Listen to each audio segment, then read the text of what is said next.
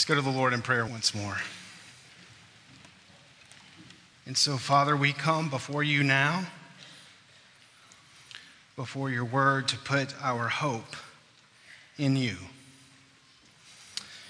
And we pray that you would work that by the power of your Spirit, that you would fix our eyes on you. And we say to you, speak, O Lord, speak, for your servants are listening. We pray this in Jesus' name. Amen. Well, good morning, and we're continuing something I think of an informal theme around the new year. We're reflecting and thinking about not just 2024, but thinking about our lives as well. Big picture perspective on our lives. And perhaps there's not a better scripture for that than Psalm 90. So you can be turning in your Bibles there. I was praying and thinking about this text, and when you kind of have a one-off sermon, you're always thinking, did I choose the right text? This is the right text for the right occasion. And a friend of mine on New Year's Eve, a pastor friend of mine, he tweeted the following. He said this: written by Moses when he led the children of Israel through the wilderness, Psalm 90 is the perfect New Year's psalm. Whether that's divine confirmation or not, I don't know, but I hope, my prayer is that this psalm will help you, and that you will carry this psalm into not only this year, but the years beyond in your life. And so with that, let's read Psalm 90. Hear the word of the Lord. Lord, you have been our dwelling place in all generations. Before the mountains were brought forth, or ever you had formed the earth and the world, from everlasting to everlasting, you are God. You return man to dust and say, return, O children of man, for 1,000 years in your sight are but as yesterday when it is past, or as a watch in the night. You sweep them away as with a flood. They are like a dream, like grass that is renewed in the morning. In the morning it flourishes and is renewed, and in the evening it fades and withers. For we are brought to an end by your anger, and by your wrath we are dismayed. You have set our iniquities before you, our secret sins in the light of your presence. For all our days pass away under your wrath. We bring our years to an end like a sigh. The years of our life are 70, or even by reason of strength 80, and yet their span is but toil and trouble, and they are soon gone, and we fly away. Who considers the power of your anger and your wrath according to the fear of you? So teach us to number our days, that we might get a heart of wisdom. Return, O Lord, how long? Have pity on your servants.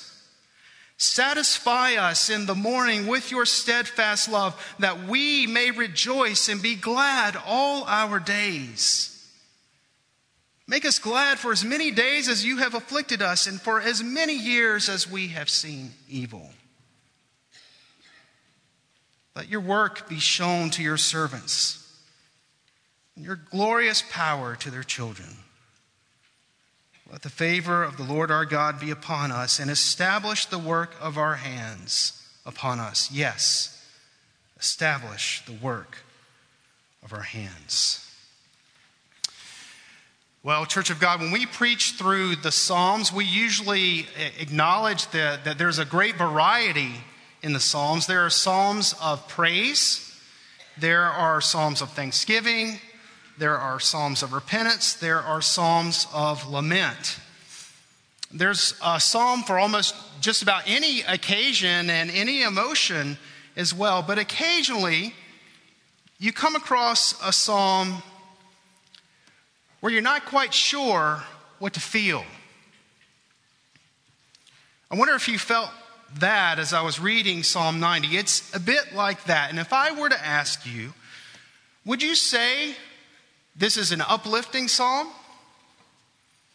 What would you say? Would you say this psalm is a bit of a downer? How would you answer that question? What is the purpose of Psalm 90? Well, at heart, this is a psalm about wisdom. And it begs the question, do we have an eternal perspective on our lives? As you think about your life and you think about this year, that question is set before you. Do you have an eternal perspective on your life? There are so many things that can preoccupy and busy us, can reduce life to the headline, the next tweet, the next deadline, the next game, the next item on the shopping list. What am I going to have for lunch? Some of you are trying to elbow those thoughts out right now. I get it. And we can pass our days without ever really seeing life with an eternal horizon in view. And that's what Psalm 90 brings us to. It helps us. We might even say that it confronts us. That we might gain an eternal perspective on our lives. And that's the goal of this sermon. The goal of this sermon is that we might gain or either grow in an eternal perspective on our lives. And so I want us to observe in this chapter, it begins by giving us a big answer. Psalm 90 gives us a big answer, and then it confronts us with a big problem. And then it helps us see the big picture. So big answer, big problem, and then big picture. Well, if you look at verses 1 and 2, we see that Psalm 90 begins with a big answer. And that might seem strange to put it that way. We haven't even seen the problem yet. But if we look at where this psalm is placed in the book of Psalms, it leads us in that direction. The standard Hebrew text divides the Psalms into 5 books. You have book 1, chapters 1 through 41, book 2, 42 through 72, book 3, 73 through 89, book 4, 90 through 106, and book 5, 107 through 150. And Psalm 90 launches the beginning of book 4 of the Psalms. And there's a consensus that this arrangement has a certain purpose to it. And that book 4 forms something of a response. A response to the agonizing questions that are posed in books 1 through 3. Especially the chapters immediately preceding this one. And so think about this. Questions like, how long, O Lord? Will you hide yourself forever? Where is your steadfast love, O Lord? Searching questions about God's care and God's justice and God's love. Questions that we might ask when we are confronted with the hard realities of life. And so, being a psalm of Moses, Psalm 90 offers to us ancient wisdom. Ancient wisdom in answer to these questions. And so, with that in mind, verses 1 and 2, they carry a heightened significance. They mark actually the high point of this psalm in affirming God's covenantal faithfulness to his people. Look at what it says. O Lord, you have been our dwelling place. We might hear this in a call to worship sometimes. And this psalm closes with, let the favor of the Lord our God be upon us. So right away we see it's set within this covenantal framework. And this is the people of God talking to God about God. rehearsing their history, reminding themselves of certain things. It's quite instructive, actually. Think about that. Maybe similar to something that you do in keeping a prayer journal, where you weave Scripture in with experience. And so it begins with this affirmation, "O Lord, you have been our dwelling place." Now, when you think of a dwelling place, what do you think of? Probably your home, right? Or maybe a mountain house or a beach house. But more than a location, a dwelling place is a place where you find refuge. A dwelling place is a place where you find safety and you find rest. And Moses is telling us that's who God is for his people. He's a dwelling place. Moreover, we might say that a dwelling place is a place where we are rooted, even giving you a sense of identity. So the picture here is one of the people of God resting in God and rooted in God. And this might be a bad illustration with all the thunderstorms this week. It's a common illustration. Just think of a tree firmly planted and rooted in the ground. The wind blows, and it might lose some branches, but it's held fast by a solid foundation. And Moses is saying that is who God is for his people. His presence, his character, his promises hold them fast. And Moses says this has been the case from generation to generation. Again, pointing to God's covenantal faithfulness, but verse 2 goes on. Before the mountains were brought forth, or ever you had formed the earth and the world, from everlasting to everlasting, you are God. So verse 1 points to God's covenantal faithfulness, and verse 2 points to God's eternality. From everlasting to everlasting, you are God. And so Psalm 90 begins by placing two truths before us this morning. Truth number 1, God is a refuge. Truth number 2, God is eternal. And so when you put these two truths together, we see the answer that Psalm 90 is giving us, and the answer is God is an eternal refuge for his people. That's the big answer. It's echoed by Moses in Deuteronomy 33:27. He states it just in a different way. Moses says to Israel, "The eternal God is your refuge." So whatever you're facing this morning, if you belong to Christ, God is your eternal refuge. And sometimes all you need is to be reminded of that, to go to the refuge when there's a time of trouble, just to be refreshed by that. Sometimes that's all you need, is to remember that God is your eternal refuge. We could end the sermon right now, and I could be your favorite preacher. I'm serious. I remember my first sermon here. A lady came up to me after the sermon, and she said, "My son just told me that you are now his favorite preacher." And I thought, wow, first sermon, that's pretty encouraging. And she asked him why. And he said, because he ended the sermon at 10 till 12. Well, I take what I can get. But we need to ask that great application question. The great application question, so what? We can hear that language about God. We can assent to that language, but so what? Why should that change my perspective on life? Why should that affect how I look at my coming days? Why should that affect 2024 for me?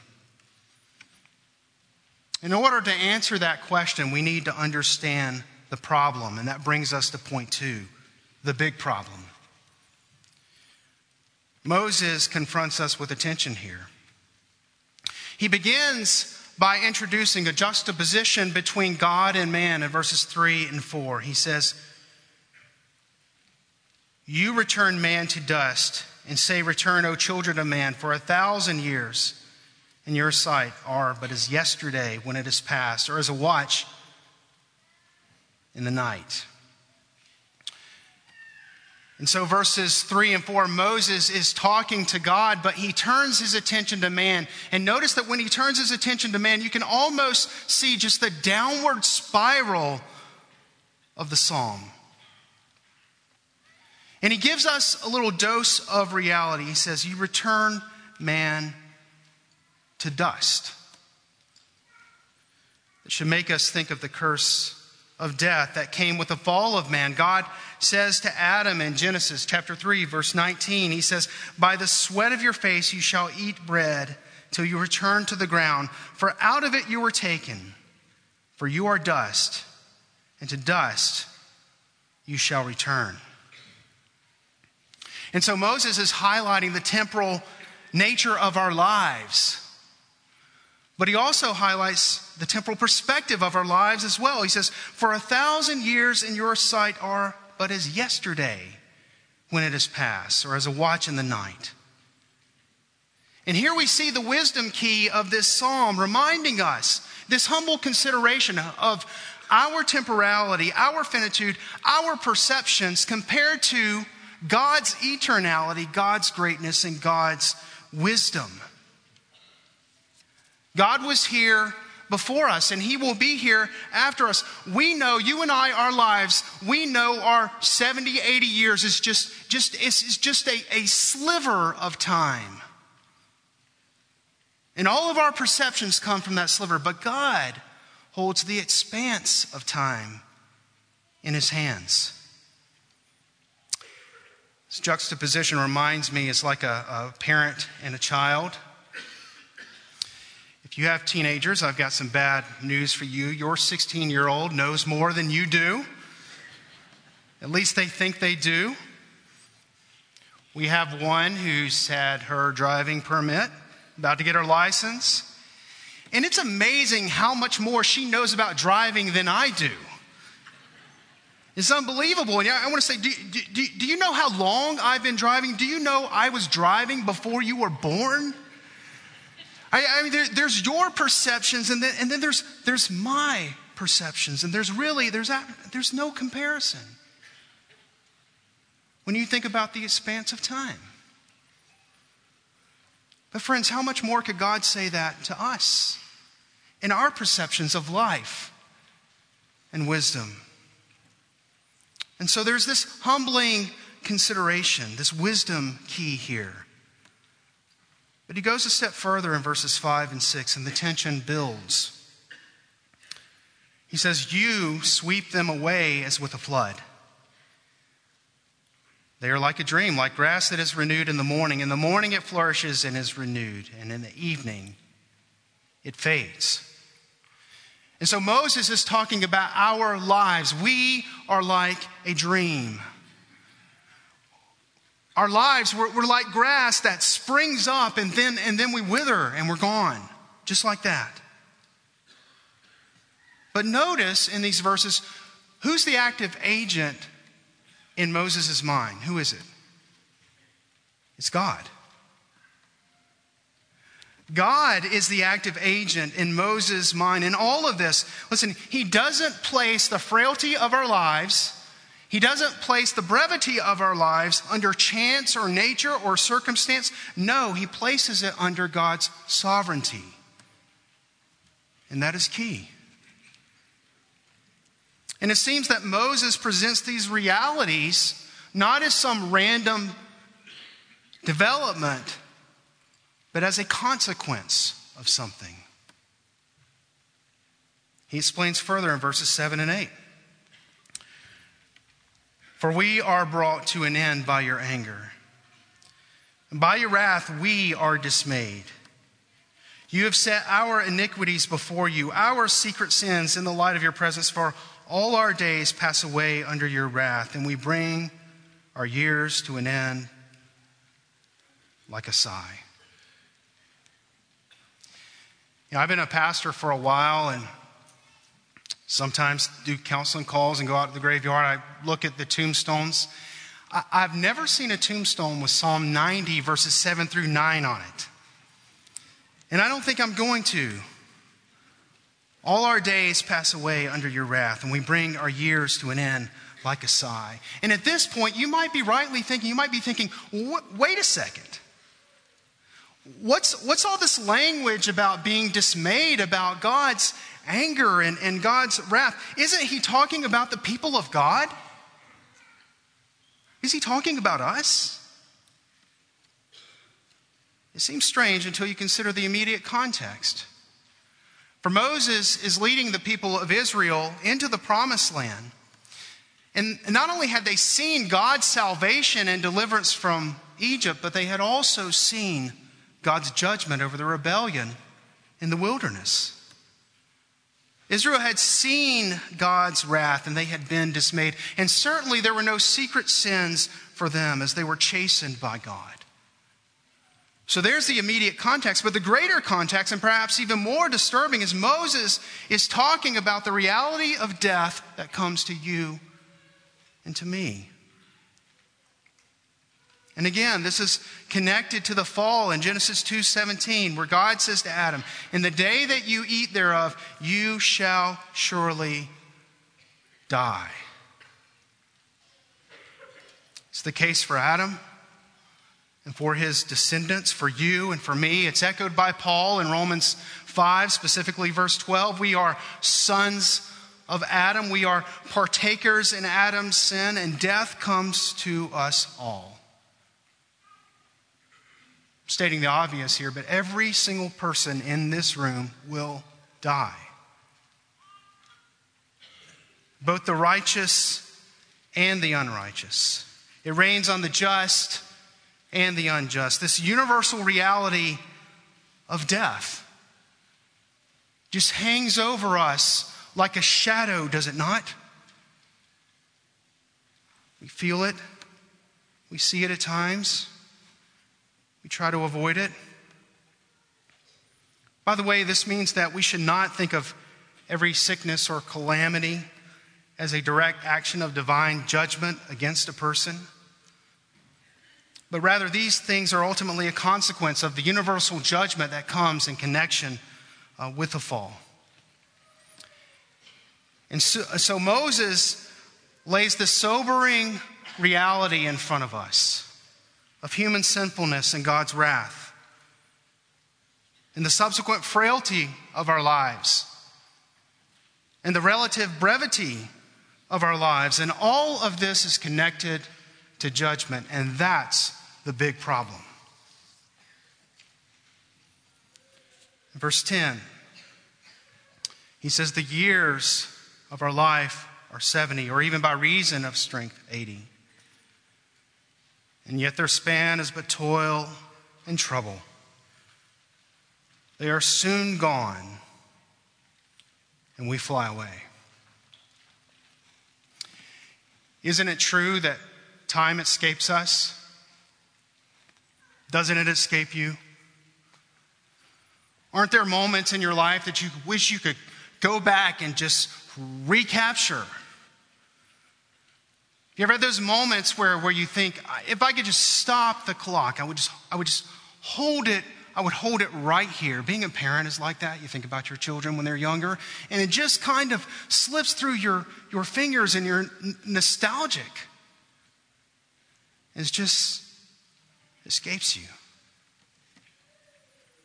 Time escapes us. Our bodies fail us. I just turned 50 in November. Feels a bit like I'm limping there. Hair is thinner and grayer for sure. Tendons are tighter. Pants are tighter. Keeps getting harder to lose weight, to stay in shape.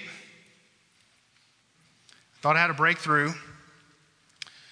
Saw this exercise bike online. It was quite an expensive bike. And in order to get Michelle to go along with the purchase of it, I gave it a name. I called it the Game Changer. And because I told Michelle, I said, look, here's why we need to buy this bike. Here's why. Because when I buy this bike, it is going to be a game changer. Let me tell you. My kids keep reminding me, it's not enough just to buy the bike and put it in the house, actually use it. You have to use it, Dad. But the truth is, no matter how hard we work, our bodies are going to fail us. Time will escape us. We are mortal. We will soon be gone. And when you hit 50 plus, you start thinking about it. Michelle and I were talking the other day, and she just mentioned to me that she doesn't want to be buried up north. And she's from Akron, Ohio. We have family up north. It might make sense for us to be buried up there. I asked her why. And she told me, while acknowledging the irrationality of this, she said, because I don't want to be cold. It won't matter. You're not there. Yeah, but just the thought of it, right? And I understand. So we'll be buried down south. But the truth is, no matter where you are buried or when it happens, your body will fail you. Your mind will betray you. Listen, whatever vitality and vibrancy that you bring into this room this morning, it will slowly be taken with age. Moment by moment, day by day, year by year, we decline. You know, the world might give us the fantasy that we can go down in a blaze of glory, but the Bible gives us the reality that our years will come to an end like a sigh. I don't care how glorious your funeral is going to be. I don't care how great your retirement is going to be. All of these things slowly slip away from us. And every single one of us, our years will come to an end like a sigh. Well, so much for the high note of Psalm 90, right? But I want you to see this, Church of God. Herein lies the wisdom of this psalm. Do you see it? Listen, confronting us with these realities, because what is our temptation? You know what our temptation is. It's just to distract ourselves, to resort to escapism and avoidance. And that's so easy to do in today's time. It's so easy to avoid these realities. People spend their entire life avoiding the reality of death. But here we have Moses in Psalm 90, God confronting us with this reality. He's saying, look at it, stare at it, know it, don't ignore the problem. What does Moses do? Does he fall into depression and despair? No. Pay attention to this. Moses does not avoid the problem, rather he confesses the problem. Do you see that? He's praying to God. He's confessing these realities. Think about what we do in weekly worship. Every Sunday morning we have a prayer of confession. We're confessing our sins and sometimes our mortality. Sometimes we confess the brevity of our life. And we confess God's greatness, God's eternality, God's wisdom, all of those things. And here's the question for you and me. Why do we need to confess those things? Why do we need to confront these realities? Why do we bring them forward in confession? And the answer is this: because when we confess these things, it brings us to see our need for God. If you're here this morning and you think you don't need God, look in the mirror. Watch yourself age. Watch your grandparents die. Watch your parents die.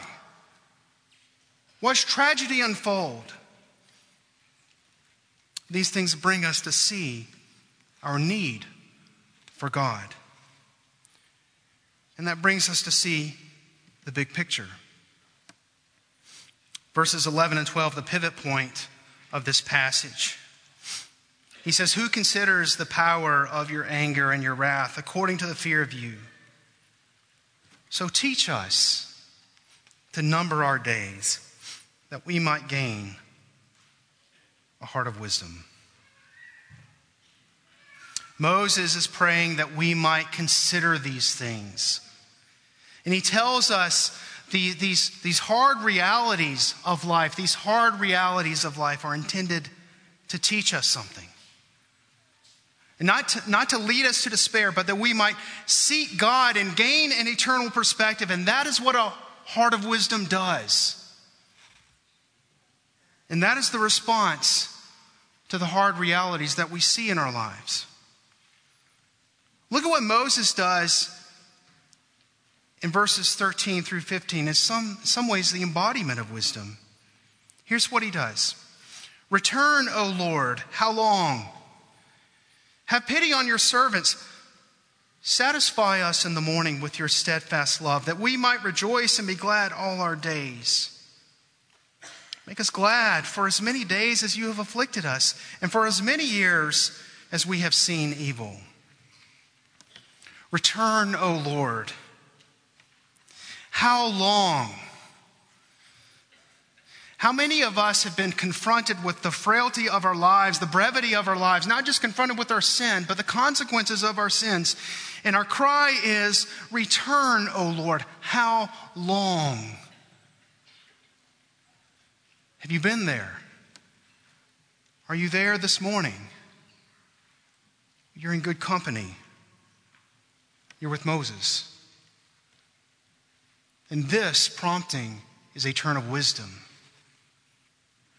Moses, representing the people of God, humbled, repentant, chastened by these things, he now looks to the Lord as his refuge. He says, "Have pity on your servants." Moses appeals to God's mercy. And note what he says about God's mercy. This is not just Moses cowering before a begrudging and reluctant God. No, just begging for a morsel. No, that's not what's happening. Look at the language. "Satisfy us in the morning with your steadfast love, that we might rejoice and be glad all our days. Make us glad for as many days as you have afflicted us, and for as many years as we've seen evil." And you have this radical change in the tone and feel of this psalm. And we move from sobriety to satisfaction. And by the way, that's the trajectory of wisdom, from sobriety to satisfaction. And we should be wondering to ourselves, how can this be? How can Moses speak of joy and satisfaction and gladness, given our sinfulness and amidst the frailty and brevity of our lives, everything that he's just confronted us with? How can he speak of joy and gladness and satisfaction? Answer: the steadfast love of God. That's how. The critical question for you this morning and for me, for us to ask ourselves, what can satisfy you? And I don't mean just a Snickers bar. I mean, what can satisfy your soul? And the answer we're finding here is the love of God. That's the only thing that will satisfy you as you live in a fallen creature, in a fallen world. It's the love of God. That love which is faithful, that love which is merciful, God's covenantal love. That is what stands over and against sin and its consequences in our lives. And that's what Moses looks to. He says, "Make us glad for as many days as you have afflicted us, and for as many years as we've seen evil."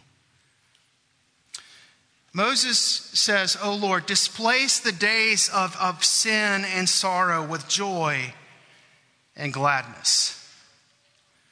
And this appears to be a modest request just for earthly joys and sorrows to balance out. And we all know that can be a pretty tricky proposition. because it doesn't always seem to work that way. But of course, the fulfillment of this request can only be seen from an eternal perspective. That's why we read 2 Corinthians 4. As we look not to the things that are seen, but to the things that are unseen. And that's the big picture of Christ's covenant. That's what a heart of wisdom does. A heart of wisdom sees an eternal horizon before it. Before your days, before your years. You see an eternal horizon. Now, maybe this morning for you, that horizon might be a bit blurry. I don't know, maybe sin has made it blurry. Or maybe suffering has made it blurry. And you may be thinking to yourself, I know where he's going with this. Don't do that pastoral thing. I'm suffering right now. Don't just lay some distant heaven off into the future in front of me. I can't see that right now.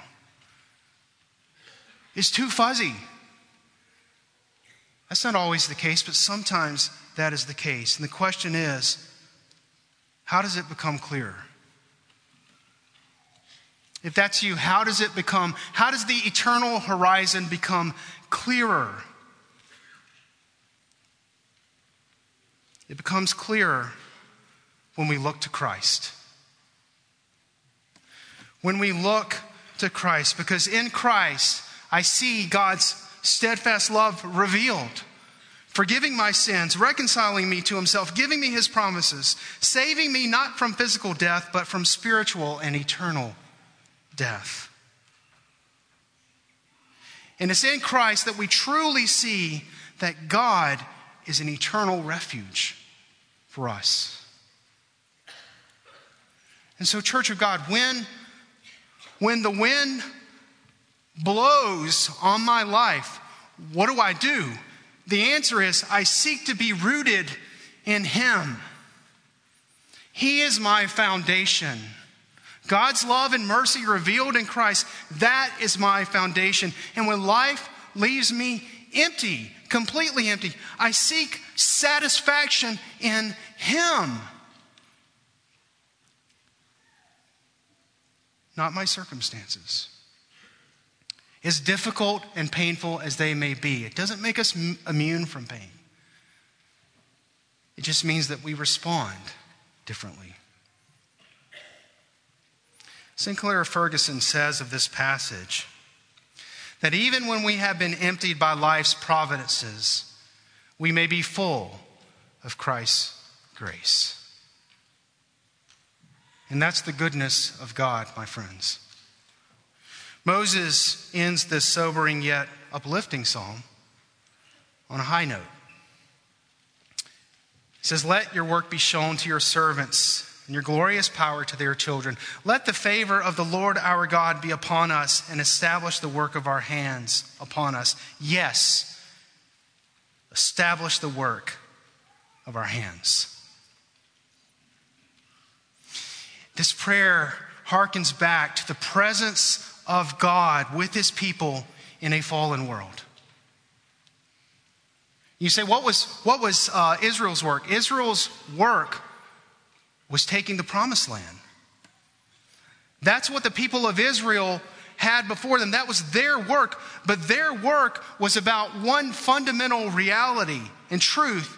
And that reality and truth is that God is at work. And so it is with us. As we look to the promised land, and as we ask the Lord to establish the work of our hands, we open ourselves up to his working in our lives, to his working in and through us. That his work, that his glorious power, that his favor can be seen and known.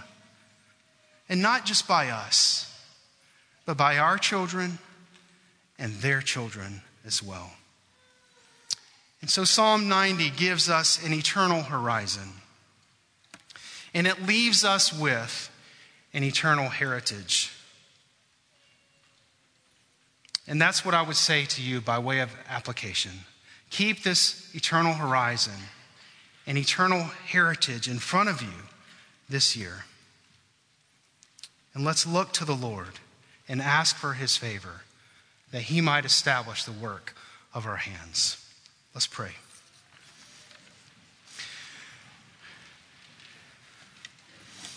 O Lord, you have not left us empty. You have not left us uprooted. You have not left us spiritually homeless, but you have given us a dwelling place. You have given us a refuge. O Lord, I pray that you would prompt us even now in response to your word to seek you as our refuge. And may you, Lord, teach us to number our days, that we would gain a heart of wisdom and place before us, O Lord, an eternal horizon before our lives, and help us see that we can leave an eternal heritage, not because of us, but because of what you are doing. And we pray this in Jesus' name. Amen.